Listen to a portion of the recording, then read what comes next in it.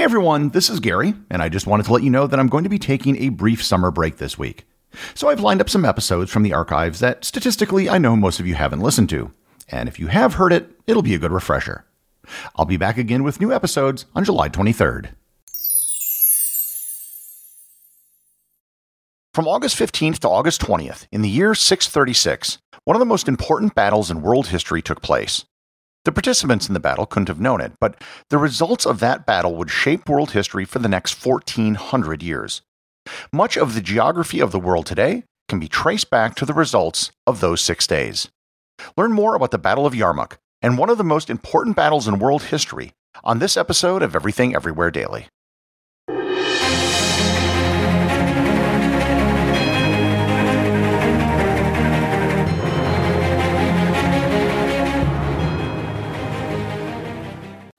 This episode is sponsored by Heaven Hill Bottled and Bond Bourbon. I recently had the chance to try Heaven Hill Bottled and Bond, and I can attest to its exceptional aromas with hints of caramel and vanilla intertwining with its oakiness, which provide a well-rounded flavor profile. Taking a sip is akin to experiencing a piece of bourbon history firsthand. Heaven Hill Distillery may be America's most quintessential bourbon distillery. Established in 1935 after the end of Prohibition, the distillery was established by the Shapiro family and has remained a family-owned distillery to this day. In 1897, Congress passed the Bottled in Bond Act, which set forth strict rules for any bourbon labeled Bottled in Bond. Heaven Hill Bottled in Bond Bourbon goes beyond the stringent requirements of the law by aging its bourbon for 7 years, not 4. The end result is a gold medal-winning bourbon that truly stands out. Available nationally, look for a bottle at your local store. Heaven Hill Bottled in Bond.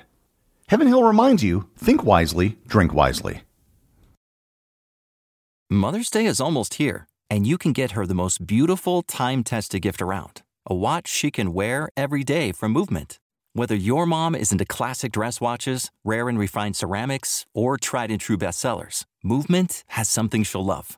And right now, everything at Movement is up to 50% off site-wide during their Mother's Day sale.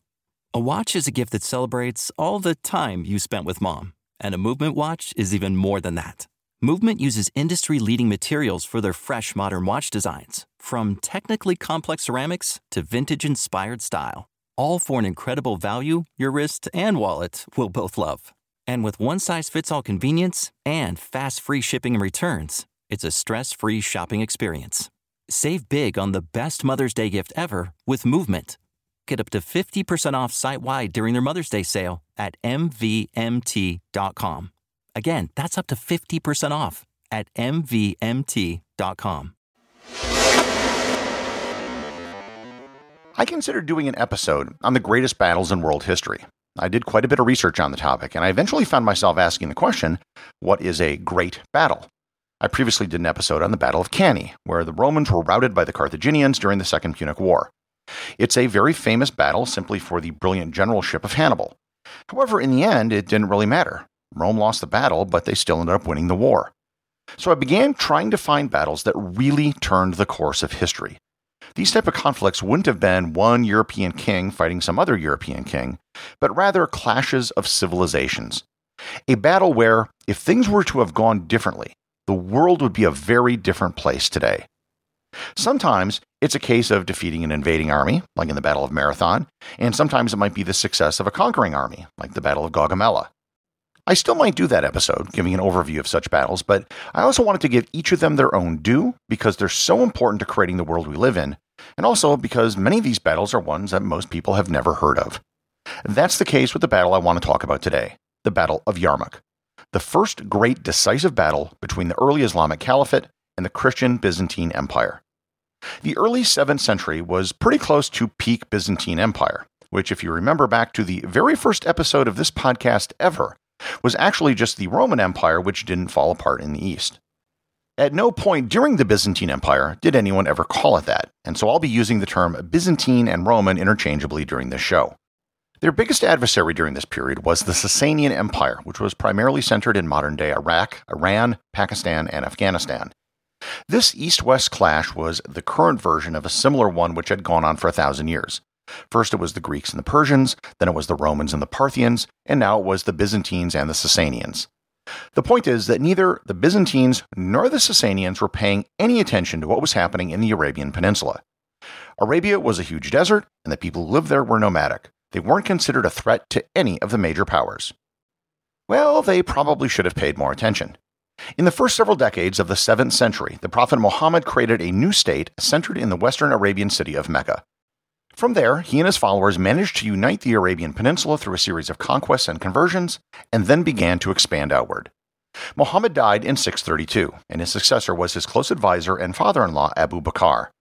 He became the first caliph of the first caliphate, the Rashidun Caliphate.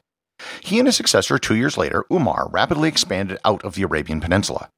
Much of this success was due in large part to the general Khalid ibn al-Walid.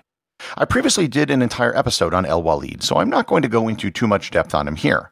However, I will simply say that al-Walid was unquestionably the greatest Muslim general of the period, and probably one of the top 5 or 10 generals in world history. As the Caliphate spread north into the Levant, they were on a collision course with the Byzantines.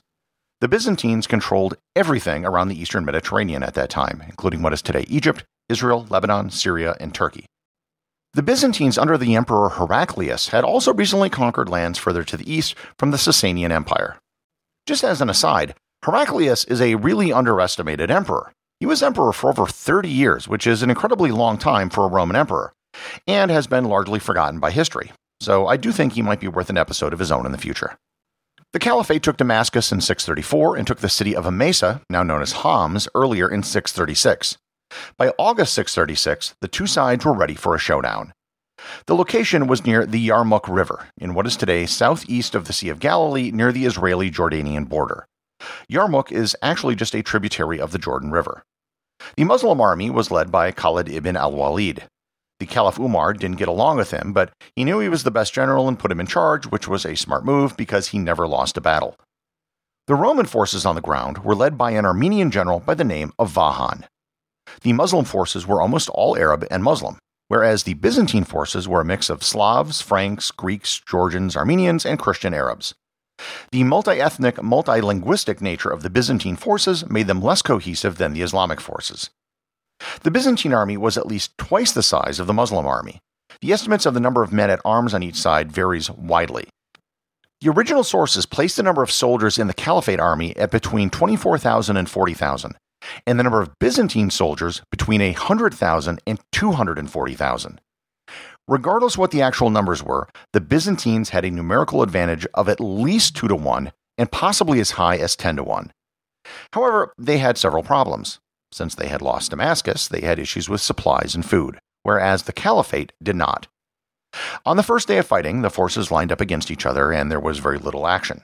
Champions from each side went out to fight each other, and there was a limited attack by the Byzantines just to test the Islamic forces. On day 2, Vahan attacked at dawn when he thought the other side would be praying. He pushed his forces up the middle, but the main attack came on the flanks. Al-Walid was ready, and after being pushed back, they managed to maintain their position until sunset. On days 3 and 4, the Byzantines tried again to push through with their superior numbers, but each time they were beaten back by Al-Walid and his men. On day 5, Vahan and the Byzantines sought peace. Abu Ubaidah, the governor of Syria, was ecstatic that they could bring the fighting to a negotiated end, but al-Walid rejected the offer. This was what he was looking for. He now knew that after days of failed attacks, the enemy was demoralized, and now was the time for him to strike. On the 6th and final day of the battle, al-Walid enacted his plan of attack. The Arab infantry moved forward to engage with the Byzantine infantry, and while that was happening, Al-Walid sent his cavalry around the Byzantine left to their rear to push the Byzantine cavalry off the field of battle. With that, the Byzantine infantry was surrounded on 3 sides, and the rout began. Soldiers that weren't cut down either ran into the Yarmouk River and drowned, or jumped off a nearby cliff. The Byzantines lost about half of their entire force. The deaths were in the tens of thousands, depending on the numbers you accept. The Islamic forces, on the other hand, only lost a few thousand. Estimates are between 1,000 and 4,000 men. This battle completely changed the geopolitical landscape of the 7th century. Syria and the entire Levant became predominantly Muslim, which it still is today. That same year, 636, they defeated the Sasanian Empire at the Battle of Al-Qadisiyah. The next year, they easily took Jerusalem, which over 400 years later would be the impetus for the First Crusade. Muslim forces continued one of the most rapid expansions of territorial acquisition in world history, spreading through North Africa and eastward into Persia and Central Asia. It wasn't until the Battle of Tours, almost 100 years later, which actually took place in France, that the expansion of the caliphate was halted. If the Battle of Yarmouk had gone the other way, and it easily could have if things were just a bit different, the Muslim forces under the Caliph Umar and General Khalid ibn al-Walid would have been pushed back into the Arabian Peninsula, and world history would have taken a radically different course. As for the generals, Vahan was most probably killed in action on the last day of battle. There were rumors about him surviving and becoming a hermit back in Armenia, but there was never any actual documentation. Khalid ibn al-Walid was pretty much forcibly retired soon afterwards. He died in the city of Homs in Syria, and his mausoleum is still there today. Even if you had never heard of the Battle of Yarmouk, it easily qualifies as one of the most significant battles in world history. In the words of military historian George Nafziger, quote, "Although Yarmouk is little known today, it is one of the most decisive battles in human history. Had Hercules' forces prevailed, the modern world would be so changed as to be unrecognizable." The executive producer of Everything Everywhere Daily is Charles Daniel. The associate producers are Thor Thompson and Peter Bennett. I just want to thank everyone, including the show's producers, who support the show over on Patreon. If you'd like to support the show, just head over to patreon.com, which is currently the only place where you can get show merchandise. Also, if you want to talk to other listeners about the show, head over to our Facebook group or Discord server, both of which have links in the show notes.